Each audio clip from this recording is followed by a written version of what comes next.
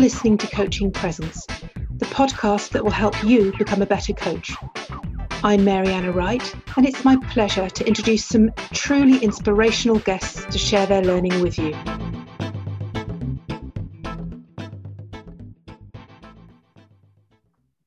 I'm here live with Elaine Patterson, and Elaine, I came across you because I was really searching for information about reflective practice.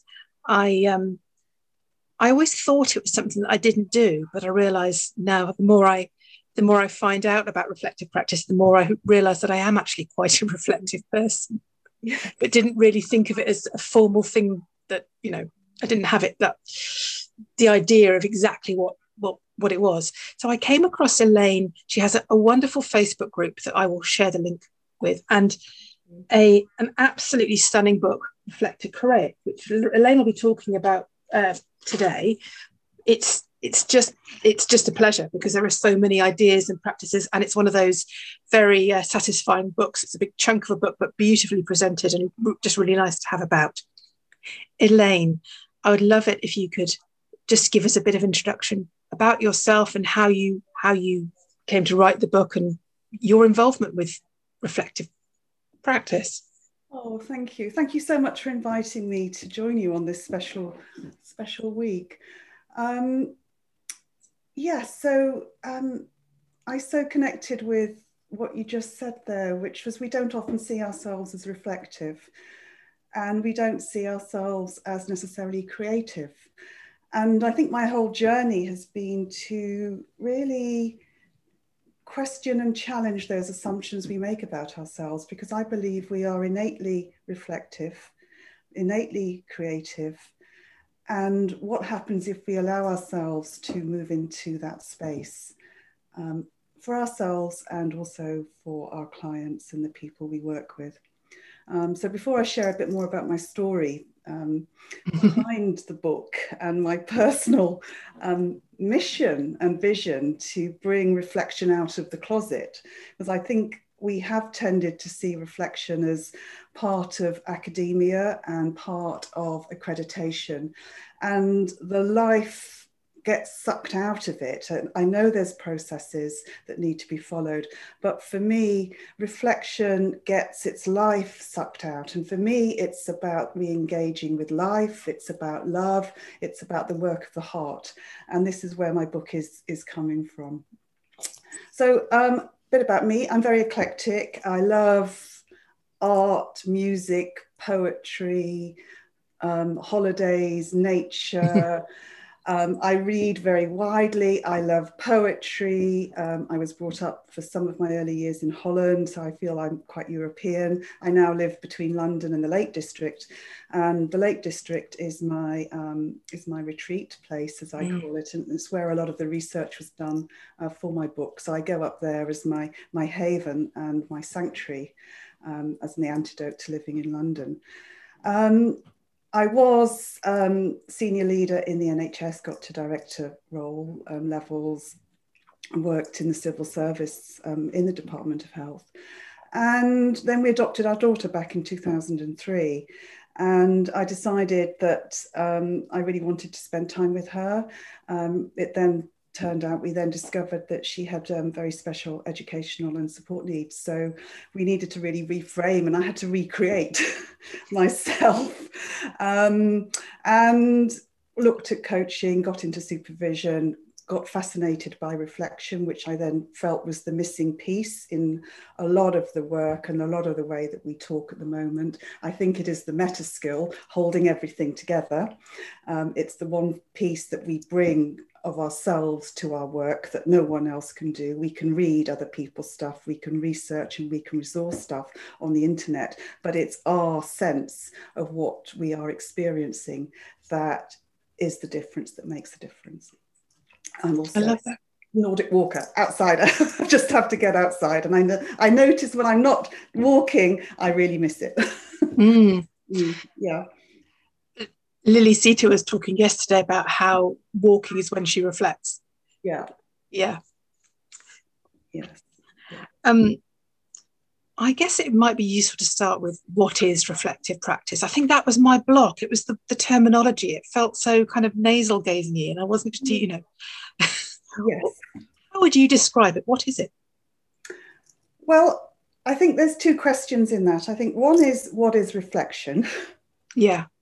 And then what is reflective practice? And those things can mean many different things to many different people. And they all are right and make sense. So there's no right way, there's no wrong way. For me, it's about taking reflection out of the textbooks and bringing it as an alive, organic practice. And for me, it's around using our whole body sensing and our whole body intelligences to make sense, to make meaning of our experiences, of what is happening. And it's a way of us calibrating the past in the present in the present, and the future in the present. So it's a way of us helping to make sense, to make meaning, to reimagine and to dare to reimagine what is then possible, what is the potential here. How can I get myself unstuck? How can I rewrite my story? Where is the insight? How could I work more wisely? What are the other choices? What might be the better choices I can make? And what might be possible when we're working with our clients? What would then become possible in the magic of the conversation we have with our clients when they allow themselves to go into this space of wandering, not knowing, going with emergence, actually throwing away, in some ways, what we think we know, to dare to think that we don't know, to discover a whole new landscape, whole new vistas that we might have had an intuition of, but were really sort of implicit and were hidden and hadn't had the space to be paid attention to grow, to be heard. And so for me, I think reflection is deep courage. I think it is a deep dive. I think it is an oasis. I work in a lot of metaphors because I think this is a way of actually really engaging with the love of this. It's a bridge.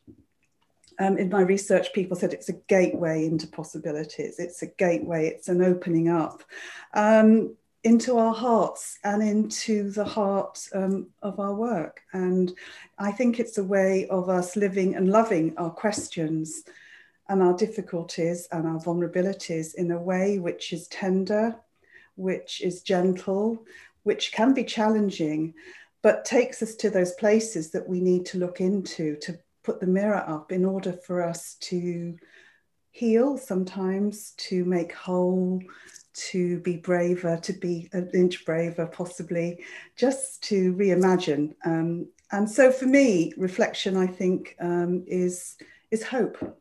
It's actually, how do we find hope? And as Albert Einstein said, you can't... I'm grinning, sorry, I'm getting this kind of feeling listening to it. I think is why I just love your group and your book, because that reflection is hope. I mean, how can one not engage with that? And the world needs hope. We need hope. We need to face into the difficulties. We need to be honest about the realities. We need to find a way of leaning into them, because that's the way, by embracing and welcoming everything, we can then find ways of moving forward. And as I said in my book, I think that the meta-analysis after all of my research was that reflection is, oh yes, getting awareness, understand all the traditional things that we associate with reflection. But my meta conclusion was that reflection is actually an act of creation. It's an act of creativity. That was the meta thing that was holding it up. And I remember when I saw this in the data, I remember the moment it felt as if there was a sort of beam of light coming onto the paper. And I go, why didn't I see this? Of course, it makes perfect sense. And then I started to ask, well, what does creativity actually mean? And creativity is, yes, it's birthing the new, it's bringing the new into the world. It's also stopping. or killing some of our darlings, killing and editing, and also reshaping what already exists. And so for me, this is a really lovely marriage of reflection, which is innate in us because we are human. We all love to learn. We might have difficulty and difficult relationships with learning, but we are innately born to learn, and we are innately born to create and to be creative. And what happens if we can put those two together? And so that was where my curiosity was. And my book was originally called The Marriage of Reflection and Creativity before I moved into the dance, which felt as if it was much more of a flow and a choreography and a freeing that I wanted to express. Talking of flow, we're getting a comment back about the bringing the past into the present in the present, and the future in the present. That's really, landing people listening in. Oh, I'm curious about your book and about how practices can support our reflection. Yes. You've touched on a little bit about the story of your Reflect to Create book. Is there anything more you want to tell us about the choreography that you're talking about? I think just to go back to you asked me about the definition also of reflective practices. Oh, sorry. And I just wanted to hold that question and honor that in our conversation, because given the definition of reflection, and people will work with that and take their own definition. Mine was, I mull things over. That's what I do. I do it. I mull things over. The invitation here is to define your own, and it's evolving and it's moving. For reflective practices, I see it as a way of creating the rhythm and the drumbeat to our reflection. And so reflective practices can be any number of a wonderful range of beautiful activities that we actually can invite a reframing of, actually, this is a reflective practice that we might not be actually thinking in traditional terms as a practice. And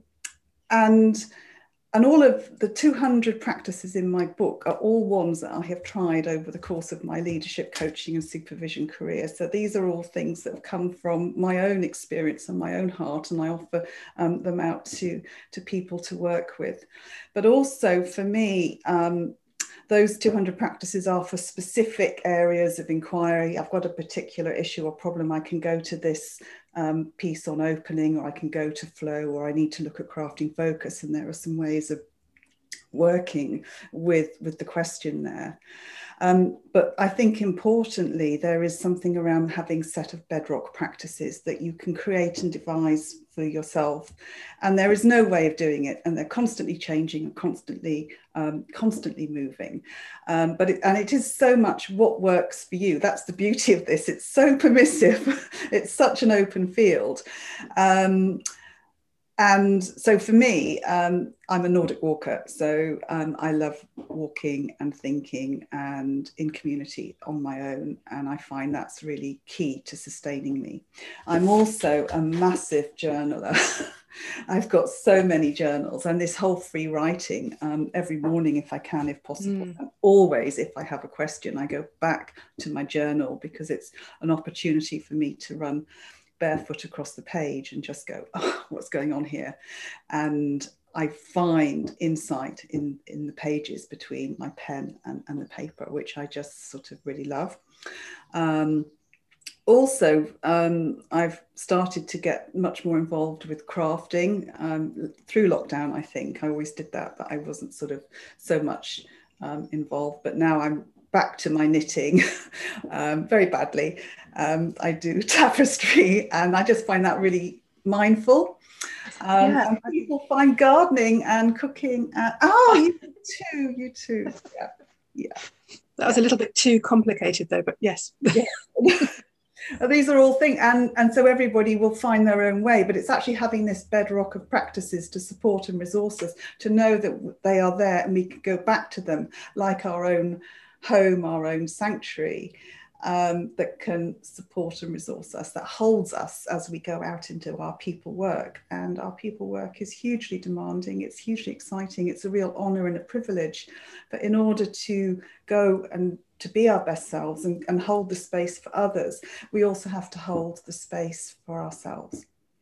and we forget that. It's that radical self-care I talk about in my book, which is absolutely fundamental to our ability to keep showing up and being the best we can, and to meet people where they are, to give them the sense of what's possible if they reflect to create.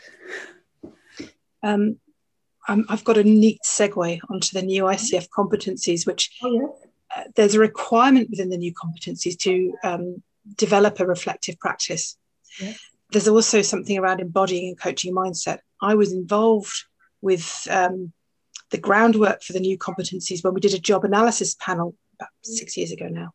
Yeah. And in that job analysis, we came up with a big duty of being a coach, which was modeling self-care and well-being.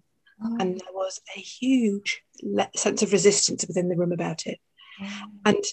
And then a kind of collective realization of the importance of it, of radical self-care. We can't do this work unless we're looking after ourselves.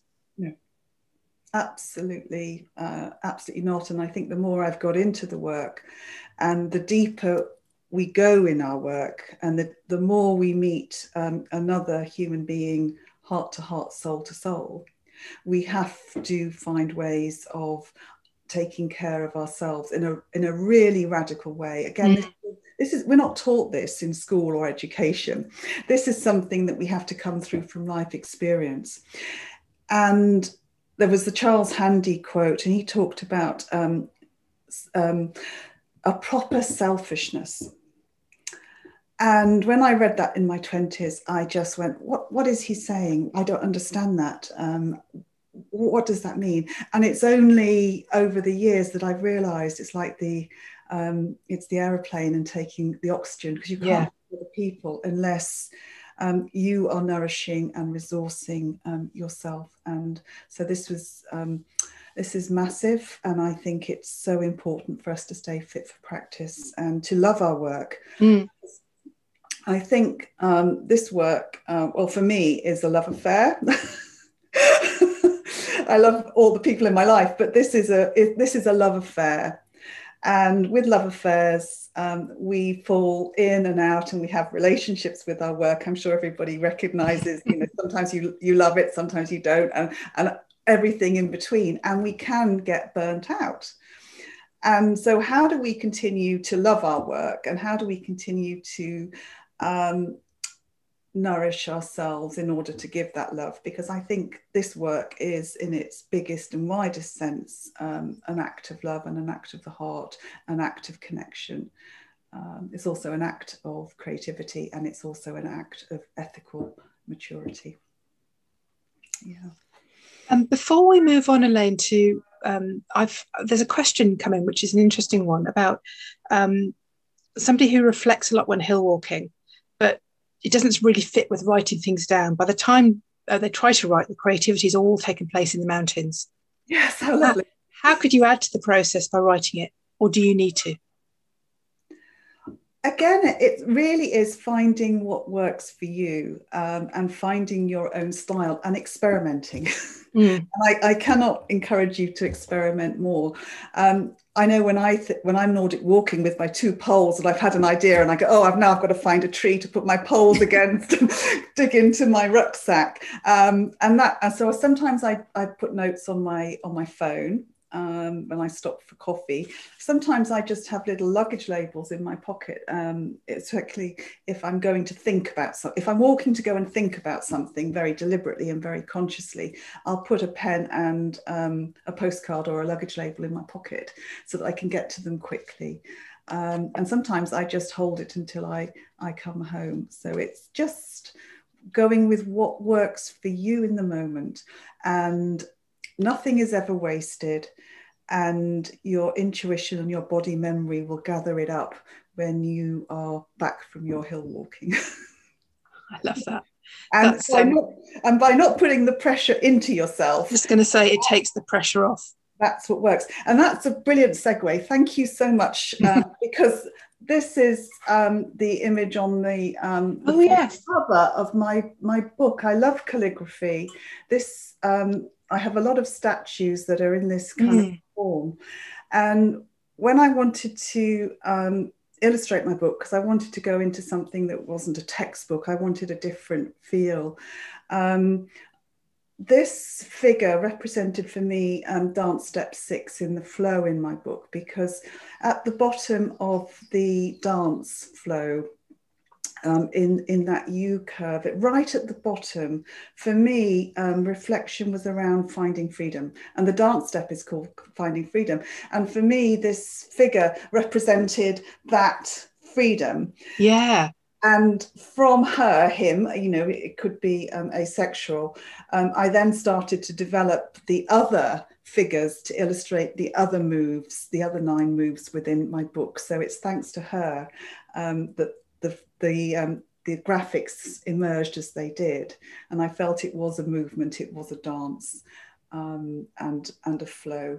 And for me, reflection is about finding freedom, about finding our creative expression, and helping our clients to find their creative expression, to come home to themselves, to be themselves, to have the courage to voice that and express that. In ways that are also sensitive, which work wisely, which don't cause, which is placed beautifully. And one of my dance steps is called Working Wisely, because I think this is so important, that we use discernment in our finding our freedom and how we place it in the world. Elaine, you've talked a little bit about your Reflect to Create choreography. You're going to talk about your bedrock and favourite practices. Yes, I think I mentioned those. They were the journaling and the Nordic walking and my crafting. And they continue to change, and they're really, really important. And I think that I notice my energy go when I don't attend to them. Yeah. And I miss them when I don't do them, if I'm busy or if I'm rushing. And I console myself with realizing that they're always there to go back to, that sometimes life is busy. We can't reflect for 5 hours a day and then get on with it. As one of my clients told me, I'm so busy reflecting, there's nothing to do. I don't get anything done. And that's not what it is. It's about choosing times and moments. And reflection isn't about necessarily booking big slots of time. It is part of it, is retreats and can be whole blocks of time. But also we can get very smart in how we take those moments of mindfulness, mindful reflection in the day to pause and stop. And for example, on my phone, I have a meditation timer that every hour chimes to remind me to take a 5-minute breather, just to stop and step into the garden, to step outside. Or if I can't, I promise myself, and I bank it up for later on in the day as my treat. Tell us about your campaign, your vision for reflection. Well, I just feel there is such a space for us in our profession to embrace this. I think reflection, reflective learning, and the Kolb learning cycle, it's the last sort of, people talk about activism and pragmatism, but it's the actual reflection that we skip and we miss. Because it's that piece of the adult learning which is our meta skill, I think. It's that which brings together and unites all of our experiences, all of our learning, all of our training, all of our story. And in our rush to get from A to B, we miss this totally vital, life-giving, learning, sense-making, meaning-making opportunity. And so my vision of my campaign is to bring this back out into the open, to dust reflection down from textbooks. And I read a lot of textbooks for my MA research, and I was going, oh gosh, well, they were really beautifully, they were well written, but they weren't beautiful and they weren't exciting. And I think part of my book and talking around this is actually about saying, where's the fun in this? Where's the joy? Where's the lightness? Reflection is a totally serious business. We're going face to face with our vulnerabilities. We're going into that. We need self-compassion. We need the radical self-care, but and we need the lightness of touch. We need the poetry. We need the music. We need the art. We need to bring in other influences in order to reflect the whole of life. And that's my wish and my vision for reflection, as a way of coming home to ourselves, as a way of being our creative selves, of stepping into all of who we are. And as we do that, we offer and extend that invitation to our clients. Thank you so much for coming and sharing your manifesto with us. Is there anything else that we haven't, that you wanted to say that we've not covered so far? It feels like we've gone on a journey. We've had a deep dive, and certainly you have such a beautiful way of forming words that is reflected in your book, Elaine. So thank you so much for today. Oh, my pleasure. I can just, before we finish, I can just offer very humbly a poem I wrote about reflection, if that would complete our conversation. Sounds perfect, Elaine.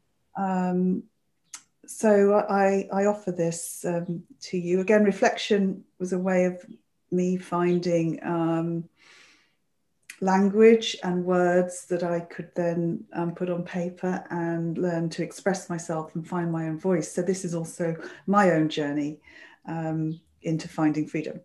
So the poem is called "The Gift Inside Us All, If We Did But Know It." Frantic and frenetic, we risk crowding out the quiet knowing of our hearts, our bodies, and our souls. We stagger, we stumble, and we lose our way, when the answer lies in a simple, no-cost pause for thought and for breath. A simple retreat to pause, to reflect, and to ponder, to silence our inner professor, judge, and jury, where we risk allowing ourselves to reconnect with our wise selves, with the abundance of others, and the generosity of our beautiful earth. And then to return to our own small lives, that little bit more open, that little bit more compassionate, and that little bit more creative. The gift inside us all, if we did but know it. And thank you for sharing that with us. Pleasure. What a lovely way to start Friday. Oh. Thank you. On a gloomy Friday in Donegal, you brought a bit of light, and yeah, thank you. Thank you. My pleasure.